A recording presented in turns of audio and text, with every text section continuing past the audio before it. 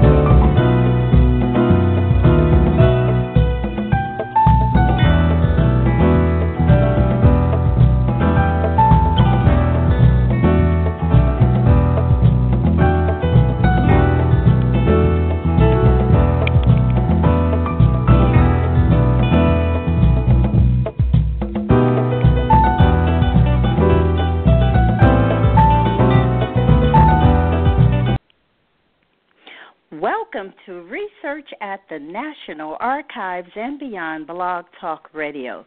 This is your host, Bernice Alexander Bennett, and co-host Patricia Glover Howard. Hi, Patricia. Good evening, Bernice. Good evening, Patricia. Well, Patricia will monitor the chat room and post comments concerning our discussion tonight. Well, I'm so happy to welcome the callers and chatters to Research at the National Archives and Beyond. This show will provide individuals interested in genealogy and history an opportunity to listen, learn, and take action. If you have logged in as a guest and you wish to participate in the chat, please sign in through Blog Talk Radio. Well, tonight's show will focus on how to keep your family connected with Mitzi Perdue. Now, we have had previous shows on how to communicate and talk to your family. We've had shows on writing your family story, blogging, gathering oral history. But Mitzi will provide tips, techniques, and checklists to help families thrive. One of the most important parts of this has to do with knowing your family's stories. We are the stories we tell ourselves. And if we don't know our stories, it's in its own way a little like having Alzheimer's disease. Without memories, we lose one of the most basic factors that make us us. And this is a quote from Mitzi.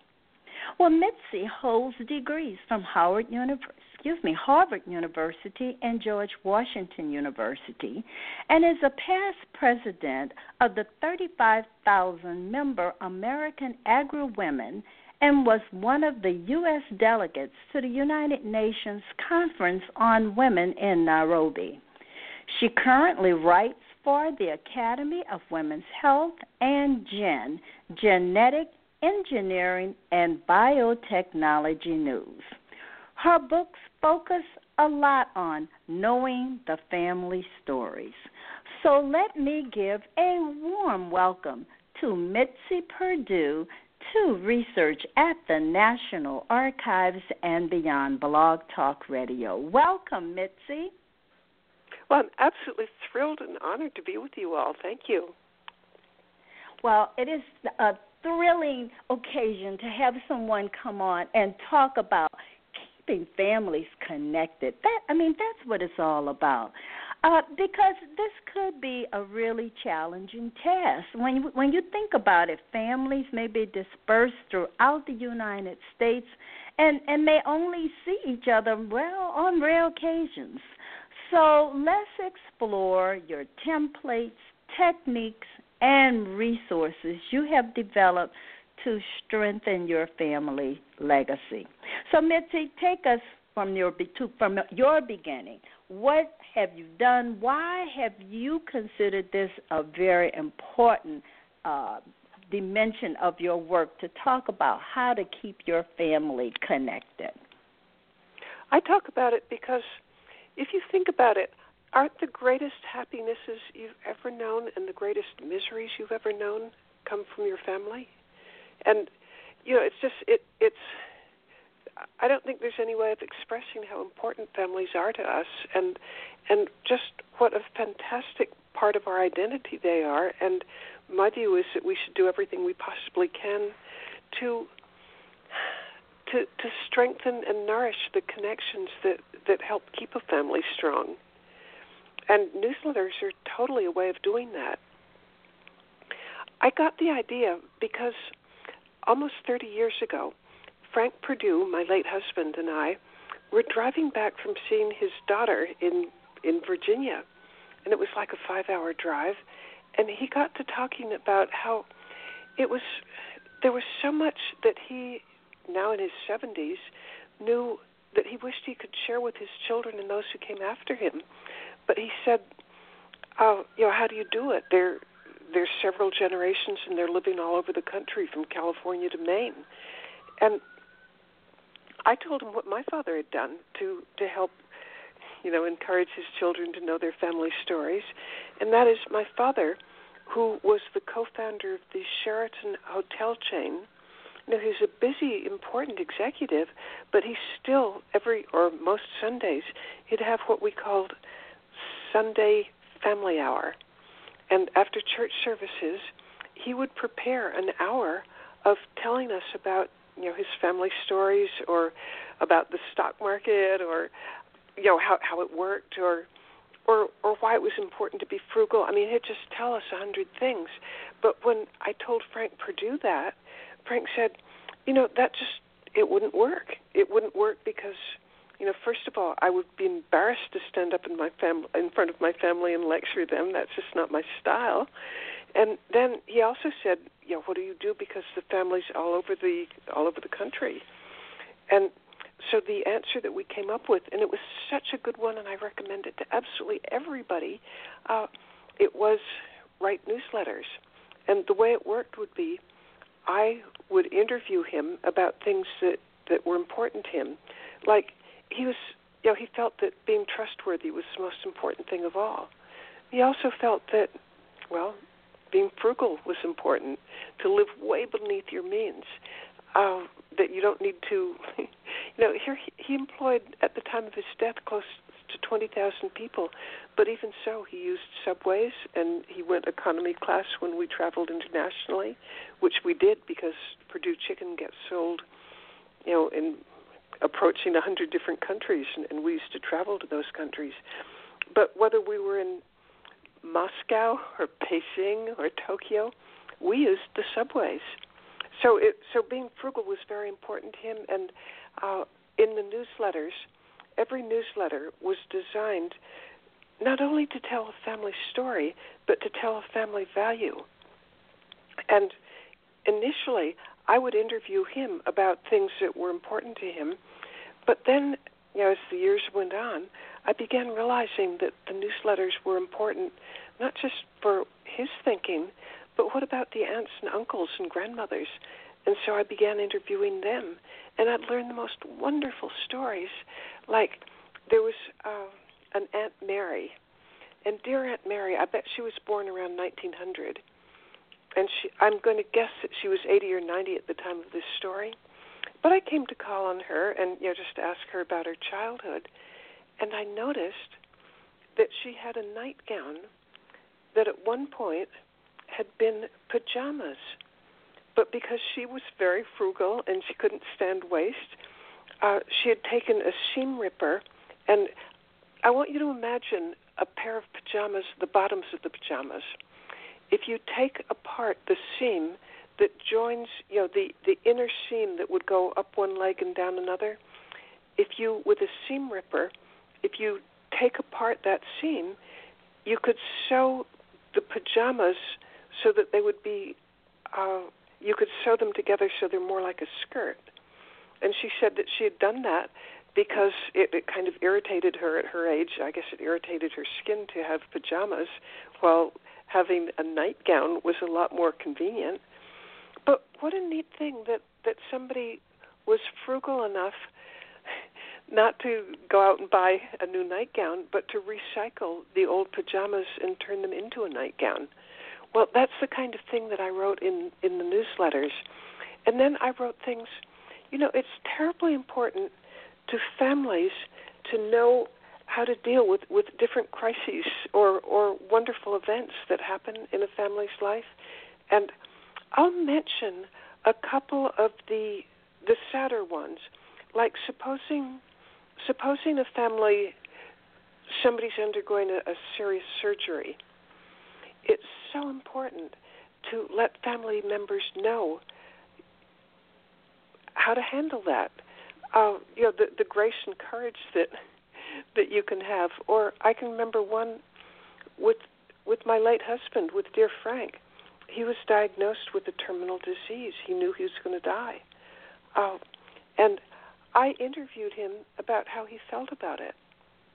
And that means that, like 60 family members could get to hear about kind of the grace and courage with which he faced his end. And I just admired that so much, but it's a story that it's a role model that people now, in our family at least, know about facing death with grace and dignity. But then there are happier things like traditions of how we handle engagements or weddings. And in the newsletters, the book that I wrote, How to Keep Your Family Connected, I know that not everybody is a writer. I'm a writer, so it was fairly easy for me to write it. But realizing that the stories that bind a family together, and again, we are the stories we tell each other, realizing that not everybody is a writer, I created templates. And I'm looking at the book right now, How to Keep Your Family Connected, and it's available on Amazon, by the way. And I highly recommend that you get the digital version of it. There's 166 pages of template newsletters for various kinds of issues that are going to come up in a family, like what was grandmother like? What was grandfather's advice to you on starting a career? Or what about things like how to be a winner, act like one? These are all newsletters where I have each chapter is on a different life issue that you're likely to face.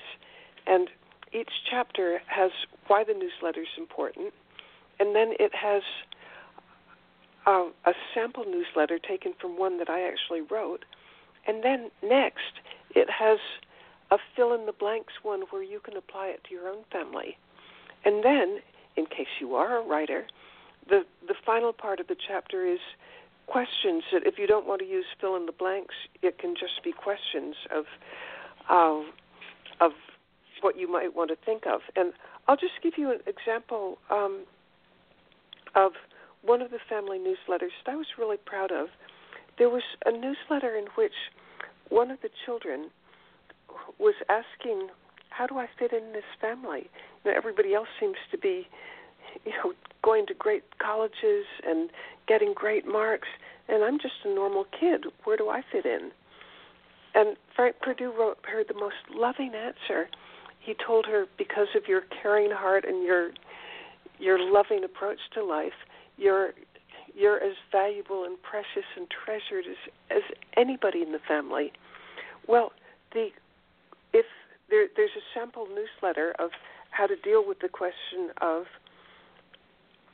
a child wants to know where he or she fits in the family, and there's the regular newsletter, there's the fill-in-the-blanks one, and then there are questions like, sometimes people in the family wonder that if they fit in. How do you feel about that? Do you feel accepted? Do you feel that there's too much pressure to perform? Do you feel that your particular gifts are valued? Do we focus too much on academic success or monetary success? Well, how should we measure the real worth of each of us? So each chapter gives you various ways to create a newsletter. Well, Mitzi, now how often would you or are you recommending that a family put together a newsletter? Well, in my case, I initially started out, it was going to be 6 a year. But then they were so popular, and the feedback that I got from everybody was, when the newsletters came, people would drop everything to read it, because I think people really crave for guidance from the older generation. So as a result, I began, in a very short time, I began writing them every month. And now the funny thing is, they've been going on, for several decades. Instead of once a month, they're probably once every 3 weeks, because there's news, there's family members who've gotten married, there's centennials in the company, there's just news.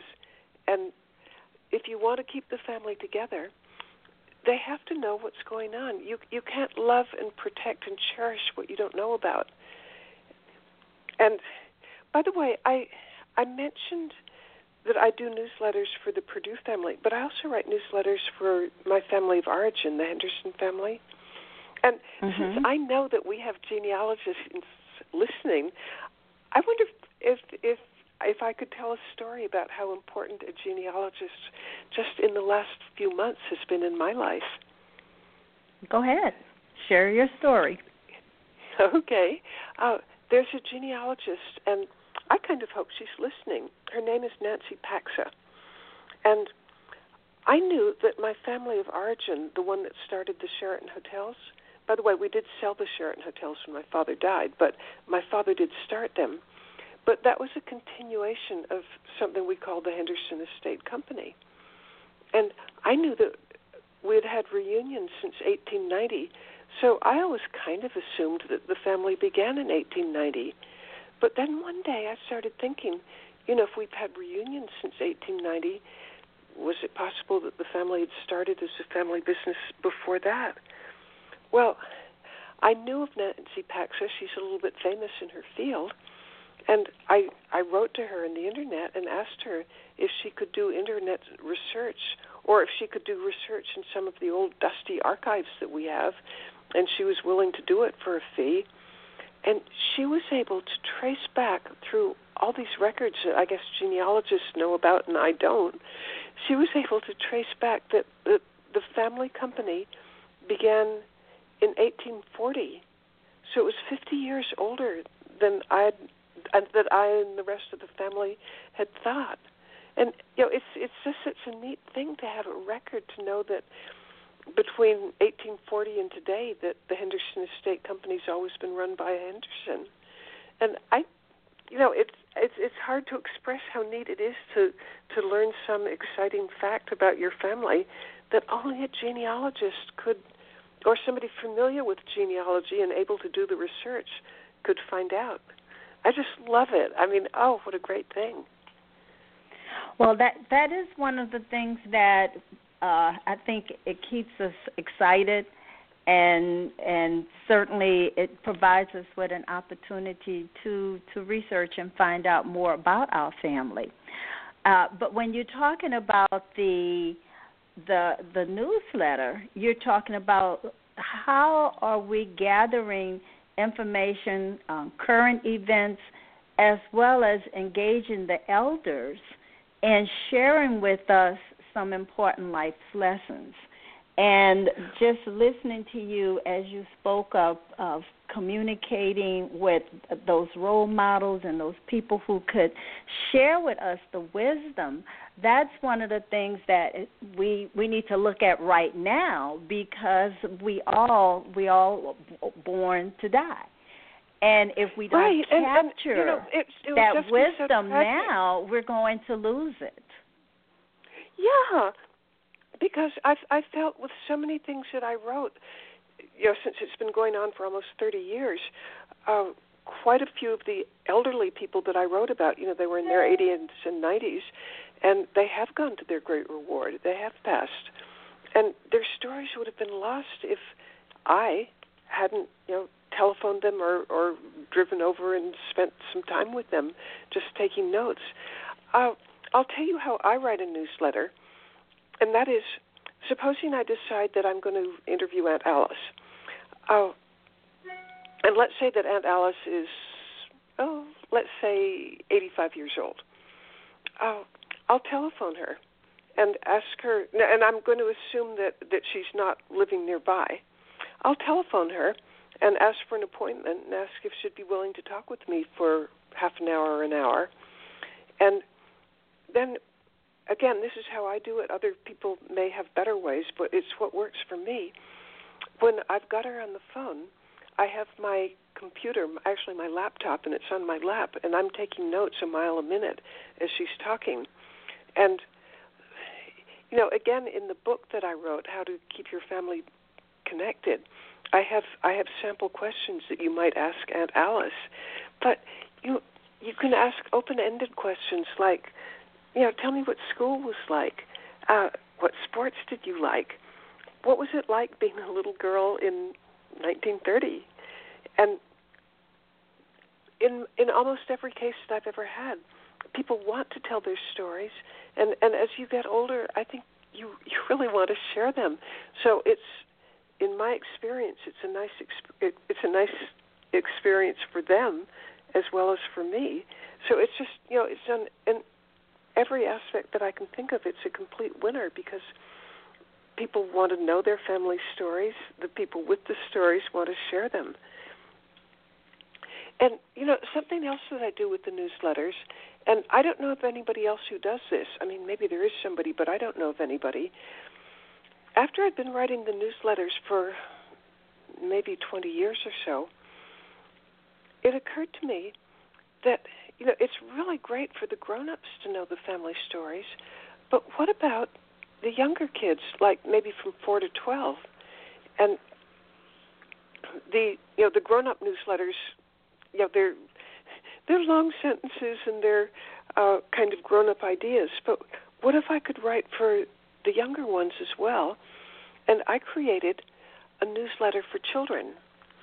And in this newsletter, it's a lot of the same information, but it's written in a very simple style. And I've tested this out, and it kind of works. That if you write really simple things, like if I wanted to tell about what Frank Perdue's childhood was like, and to keep the kids engaged and enjoying it, I would ask very often, instead of just, sometimes I'd tell stories, but very often I'd have them learn about their family through kind of funny quizzes. Like I'd say, when Frank was a little boy, and then I'd give three choices, and they're supposed to check off the right one. And choice number one was, he used to love to sew pretty little dresses with his mummy's sewing machine. Another choice was, he wrote a book on butterflies in China, and it's still used today. And the third one was, when he was 4 years old, his job was to go into the chicken coop and reach under the chicken's breast and retrieve the chicken's eggs.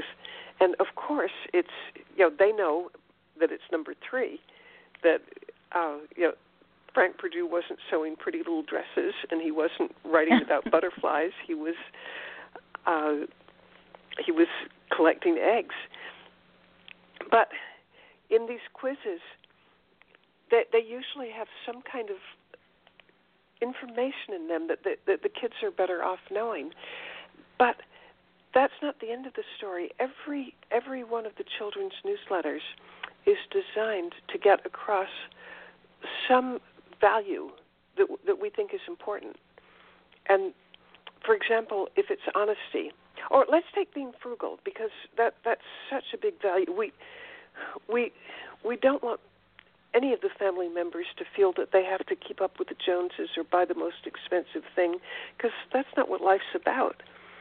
So one of the children's newsletters was on how great-grandmother used to love to bake biscuits for Thanksgiving, and she was famous for it. But when she'd bake the biscuits, imagine a baking sheet, and it's covered with aluminum foil. She bakes the biscuits, but then after she removes the biscuits from the aluminum foil, she cleans off all the crumbs and then scrubs the aluminum foil clean, washes it, dries it, folds it, and uses it again over and over again because she wasn't going to waste aluminum foil. And, the lesson there is we are a frugal family. We do not waste. But the part that I'm most excited about is, in addition to the newsletters, I also have activities that go with the newsletters. So every time I write a newsletter for the kids, and in this case it's probably every other month, because I want them to be wanting more. There will always be a treasure chest of activities that go with the newsletter. So in the case of what I just described, the treasure chest will have costumes for the kids, and there are about 22 kids who get these, and they're from California to Maine. Inside the treasure chest is going to be a chef's costume, and there will also be the ingredients to make Mommy Doo's biscuits. And so they get to make the biscuits. There's also some aluminum foil that, and they do this with their parents. They mix up the biscuits. They drop the biscuits onto the aluminum foil, and the parent or the adult in their life will help them bake biscuits. But as they're doing that, I include as a gift in the treasure chest not only the ingredients for the biscuits and the aluminum foil, but also a chef's hat. One of those great big white toques, and then a chef's apron. Yes. So the kids, I want the kids to really look forward to getting these newsletters and I also want them to spend an hour or so on each one, so that the lessons of who they are and where they came from sink in a little deeper. And then there's a principle of persuasion that I like a whole lot, which is when you're doing an activity that's fun, that's pleasant, the lessons sink in much more deeply than if you had just read about it. You know what, though? We have some questions coming out of the chat room, but when you have competing priorities, even the kids, they now have the iPads or the telephone or the television. How do you get them to sit down, read the newsletter, and participate in the activities? I have found that kids almost hunger to know where they came from. Well, first of all, it does take some effort on the adult's part, but I think the effort's worth it, because tell me what's more important than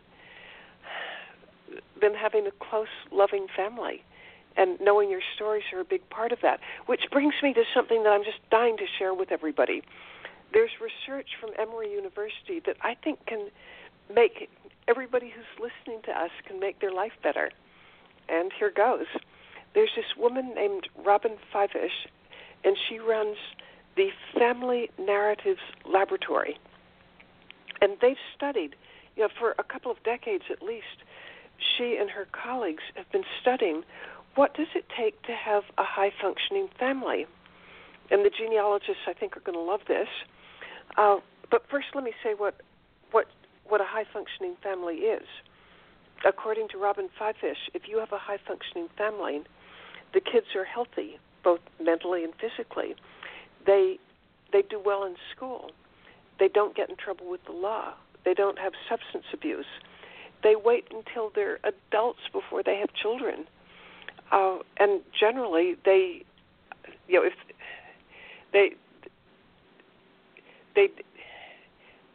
if they can, they go on to college, but that's not necessarily part of being high-functioning.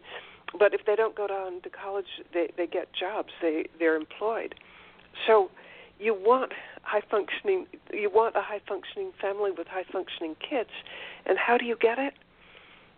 Okay, here's the part that I think the genealogists will love.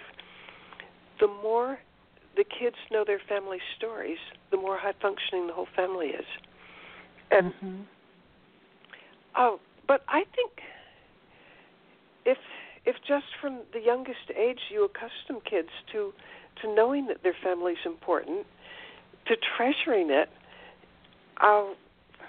the better off everybody is. Like, as an example, there's a Center on Substance Abuse from Columbia that says if you want to keep your kids from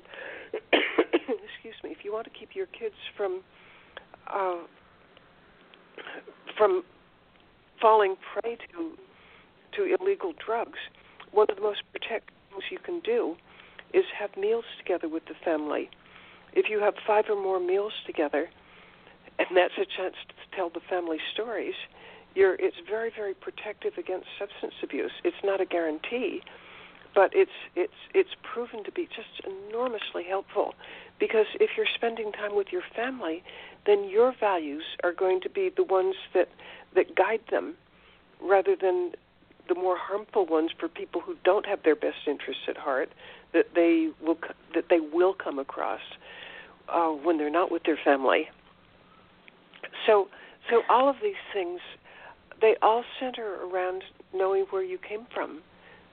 And knowing where you came from is pretty much what we're all about. Now, I have some questions from the chat room. One of the questions is, do you include historical data or mostly current data about your relatives in your newsletter? I actually work fairly hard to have historical data, because one of the things that both my families do is that we have an archive. In fact, in both families, we have an archivist, which I love. Like one of the women in the Henderson family, her name is Roberta Henderson, and Roberta went to the trouble of digitizing 10,000 family documents, which means that if I want to say something about great-great-grandmother, I can give her dates, I can tell where she was born, I can just tell some facts about her. And that's available to me because Roberta Henderson digitized the archives. And then the Perdue family also had a professional archivist go through all our records. And so I just think the more that we're attached to the past, the more healthy we are, and the better we'll face the future. So the answer to whoever asked that is yes, an enthusiastic yes.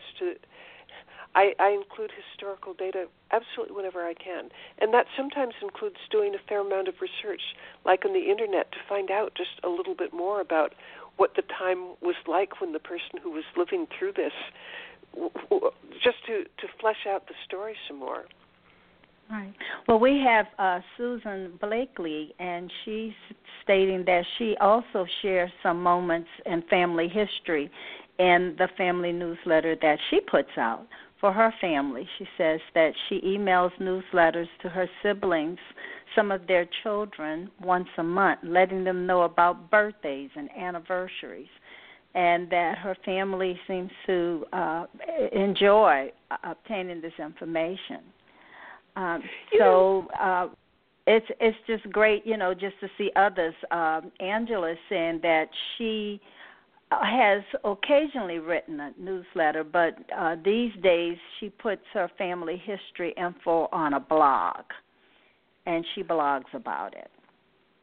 Okay, I'm in favor of absolutely whatever works, and I suppose that sometime I might switch over to blogging. But it's almost as if it's become a tradition to do it. I do it electronically. I have, for some of the much older family members, I have hard copy that gets mailed. But in general, I mail out the newsletter in its format, just as an email. But it's a PDF file, and it has illustrations and photographs, and I try to make it as appealing and nice as I can. But for the listener who said that she does do this, I'm thrilled to hear more people are doing this, because I want people to be happy, and I think that the more you're connected with your family, the more healthy the family's going to be, and the more happy everybody's going to be. So that's why I care about it. Oh, right. And you're also leaving a legacy. So, Mitzi, we're going to take a quick break and then come right back, okay, and continue this discussion.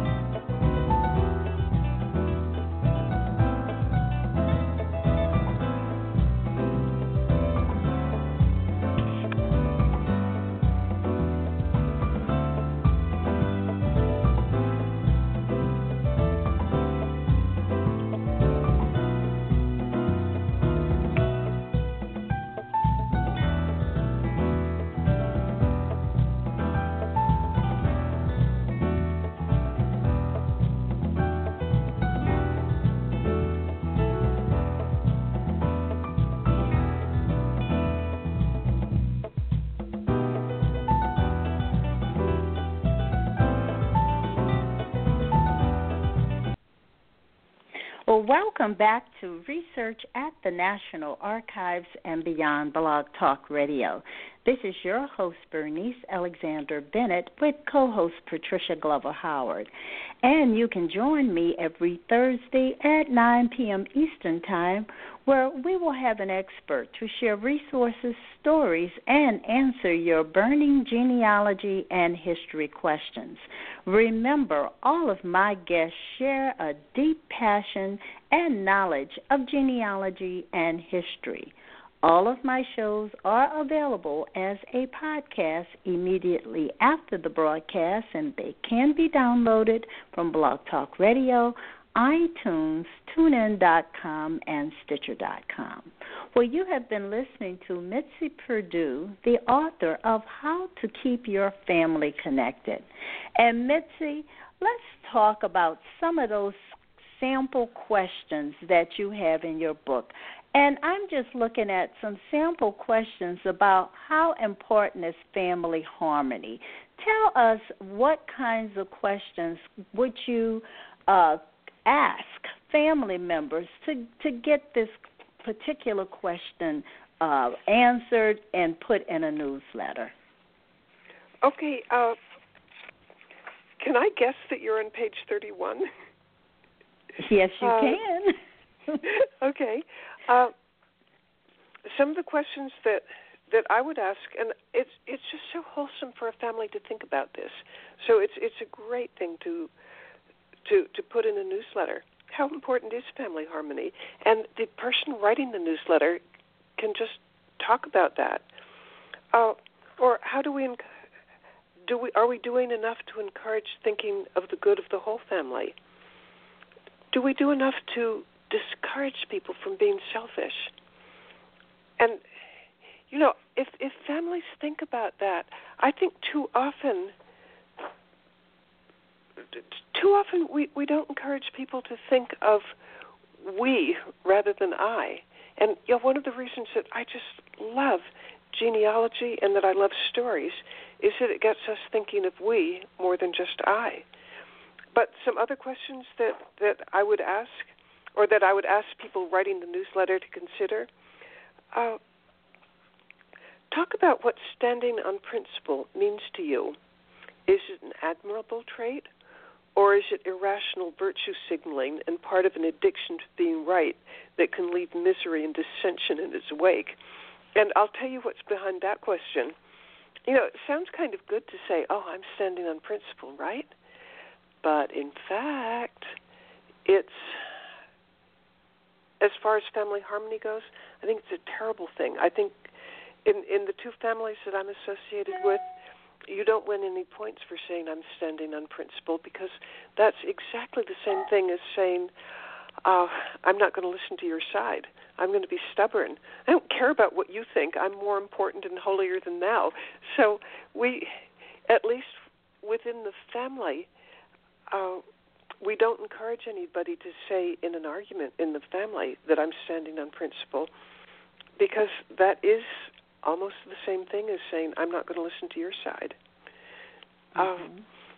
Then some other questions that people might consider when they're writing a newsletter on family harmony.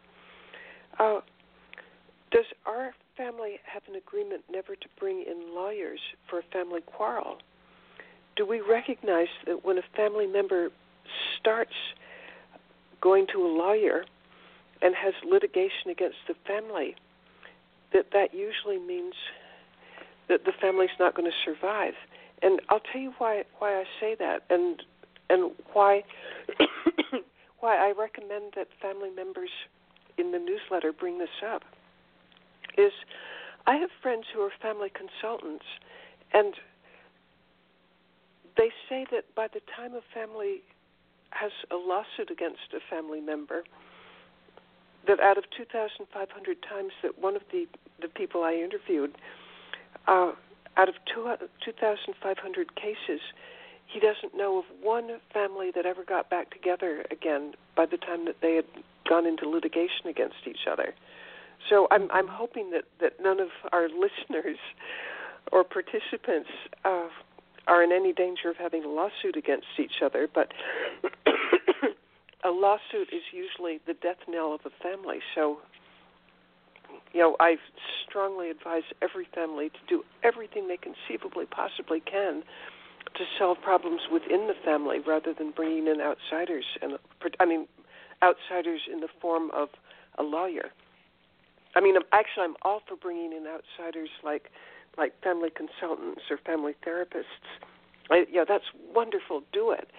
But by the time you are so adversarial that you've had a lawyer, you're probably not going to patch up that quarrel to anybody's happiness ever. There's something that one of the comments in the chat room that I wanted to circle back to, because there was the question of how do you compete with iPads and all these wonderful, exciting, addicting things that are on the internet. How does the newsletter compete with that? Well, yes. I have a strong feeling on that. I'm not sure it can adapt to every family, but I know a lot of families who have just decreed that there will be no screen time during family time, so that, for example, during meals, there are no screens allowed. I know of one family who just so that there's no temptation, when you go into the dining room area, you have to give up your cell phone and your iPad, and they're stored like in a bedroom or something, so that the family is spending their time interacting with each other. And it reminds me of a kind of sad story that I heard recently. It's a guy who has two twins, and for a great big treat on their birthday, they were like 12, he took them out to one of the fanciest, nicest restaurants that exists in his town, and it was to celebrate. And, if you're going to a place that's really special, that you celebrate that way. So it was a father and son and his two sons' time, and they were chatting away, having a great old time, enjoying a fancier restaurant than would be usual for them. But they noticed that next door there was a father, or the next table over, there was a father and son, and the father, this is an expensive restaurant, something where you would really only go to celebrate. The son was playing games on his iPad, and the father was talking about some business deal on his cell phone, and this expensive meal, began and ended with almost no conversation between the father and the son. And my friend told me that his sons were looking at each other, just baffled at how what was going on at the next table could happen. And my friend said that he's one of those families that has the rule no screen time during meals, and he said that it was almost tragic about what the father and son who were on a cell phone and an iPad. It was just tragic how much they missed out on, because he and his two sons were just having a wonderful time reminiscing and talking about future plans and connecting emotionally. You're not connecting emotionally when you're having screen time. Right. Not only that, but I mean, I'm watching some of the discussion in the chat room, and they're mentioning food. You're talking about food, but one of the things, a fond memory that many people may share would be family recipes. And so how do you bring those family recipes into your newsletter discussion, and what it means to the family to have that special dish recreated over and over again for the family? Well, about once a year, I do have a recipe, like for Mother's Day, the last Mother's Day. Frank had 3 daughters and a son. I invited the 3 daughters and the daughter-in-law, so 4 family members, to write favorite recipes, and it's in the newsletter. And this was something that I know is going to be passed on for generations, where they share their favorite recipes. And then, another thing that we do, one of Jim's children has just gotten engaged, and we're going to have a shower for her this month. And one of the things that we're doing as part of the shower is everybody brings a favorite family recipe. So, food is just so important. I think there's no way of underestimating I think I'm trying to say overestimating the importance of recipes and food, because it connects you with, or it can at its best connect you with your family history, including, like, I told you earlier about the case of where we had great-grandmother Mommy Doo's biscuit recipe, where the kids actually made the recipe and then got to eat it. So, that's an easy way to have a family, or to fill up a family newsletter, is to include some recipes, and particularly if you can make really simple versions of it that the kids can make. It's a wonderful thing. In fact, I'm going to say something kind of personal about myself, but when my kids were growing up, they're in their 40s now, I being 77 and proud of it. Well, my kids, when they were growing up, I felt that we didn't have the internet back then, but there was certainly television. And I used to tell my kids that your brain's going to turn to a cornstarch pudding if you spend time watching television. And I used to allow them an hour a week. I wanted them outside playing or reading books. And I'm a big believer that the most powerful word in the English language is no. And so I had no problem telling my kids no. And in the end, I think they turned out pretty well. But we have a different generation of people who may not say no, or we have the kids. Whenever they participate, they all get a trophy, and so they have certain expectations, or they're set up with certain expectations that as they grow older, they may not get some of those things. But when I think of your newsletter, and I want to know, are you the only one that's writing the newsletter, or are you growing family members to take on your legacy when it gets to the point where you don't want to do it anymore? The answer is yes, absolutely. I mentioned earlier that one of Frank's grandchildren, the one who said that, where do I fit in this family when everybody else is going to great colleges, or they're sports stars, or one way or another, and where do I fit in? I'm just a normal kid. Well, she has volunteered to be the person who would be the person who follows me, and then the woman who in the Henderson family who digitized 10,000 family documents, she will take over for me when I go to my great reward or get tired of doing it. But I expect to go to my great reward before I get tired of doing it. So you're going to do it until. I got you. Well, because I really enjoy it. To me, I hope the people who read them enjoy it, and they tell me they do. And the feedback is it's extraordinarily satisfying because I think they really appreciate it. But the other side of that is it's fun for me. I mean, I love asking, interviewing some of the older people, or maybe say there's a new bride.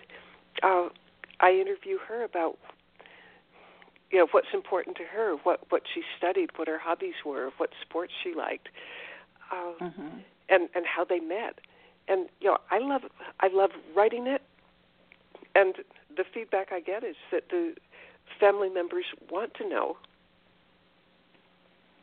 Well, I want to take you to another place now, because you have this book, How to Keep Your Family Connected, templates, techniques, and resources for strengthening your legacy. How do you disseminate this information? And, of course, we're talking about it on Blog Talk Radio, but is there a Perdue Center somewhere where you provide educational programs for people to learn how to do this? Or tell us just what do you do? I wanted the book to be self-contained so that anybody who has the book can know how to write newsletters. It's a how-to. So you can get it on Amazon, and if you get the digital version, you can download the templates and just plug them in and use them. I would love to give seminars on this. I'm a professional speaker.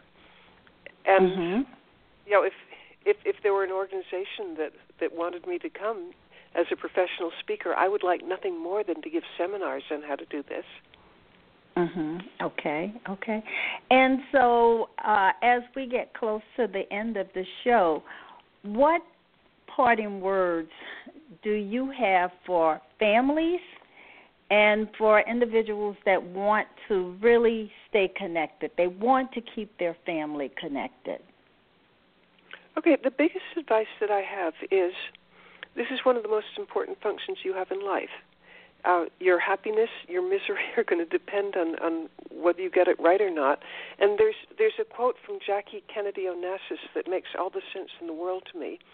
And it's, if your children turn out right, nothing else matters. If your children turn out wrong, nothing else matters. And so the things that I'm recommending, they take time and they take a certain amount of, almost courage to go against the grain when this gets to the saying no part. But it's worth it because nothing is going to make you happier or more miserable than how your children turn out. So it's worth all the effort, all the time, all the courage that it takes to do this. And fortunately, since you tell me that a good many of the people who are listening to us are genealogists, they get that, even certainly without my having to say it, that the effort to know where you came from is the dividends for it are just beyond measure. So I guess my final words would be congratulations for choosing either a hobby or a profession that does so much good in the world, and that is genealogy, knowing where we came from. Absolutely, and we all feel that that's extremely important to all of us. So, Mitzi, I want to thank you so much for sharing your book with us and for stressing the need to tell the stories that you uncover and discover to strengthen your family legacy. And please, everyone else, remember, your ancestors left footprints, and you should follow the clues that are presented to you through oral history, family records, and research at the National Archives and beyond. You can continue this discussion on the Research at the National Archives and Beyond Facebook page And also remember to listen to the African Roots podcast with Angela Walton Raji, and also watch for the Black Progen Live with host Nika Sewell Smith. Thank you so much for joining research at the National Archives and Beyond Blog Talk Radio. And if you have not registered, remember, registration is open for the Midwest African American Genealogy Institute this summer in Fort Wayne, Indiana. And for those of you that are interested in writing your family stories, there is a track just for you. So, again, thank you for joining research at the National Archives and Beyond Blog Talk Radio. And also check out my services at BB's Genealogy Research and Educational Services, LLC. And my website is www.geniebroots.com. Well, I look forward to all of you joining me next week. This is your host, Bernice Alexander Bennett, and co-host Patricia Glover Howard. Good night, everyone. Good night, Mitzi Perdue. Good night, everybody.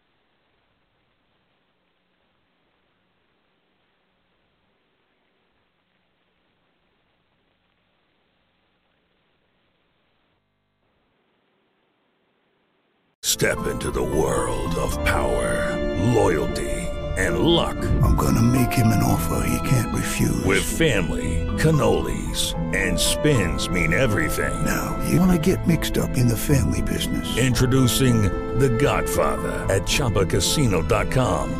Test your luck in the shadowy world of The Godfather slot. Someday, I will call upon you to do a service for me. Play The Godfather now at ChumbaCasino.com. Welcome to the family. VGW Group. No purchase necessary. Void where prohibited by law. See terms and conditions. 18+.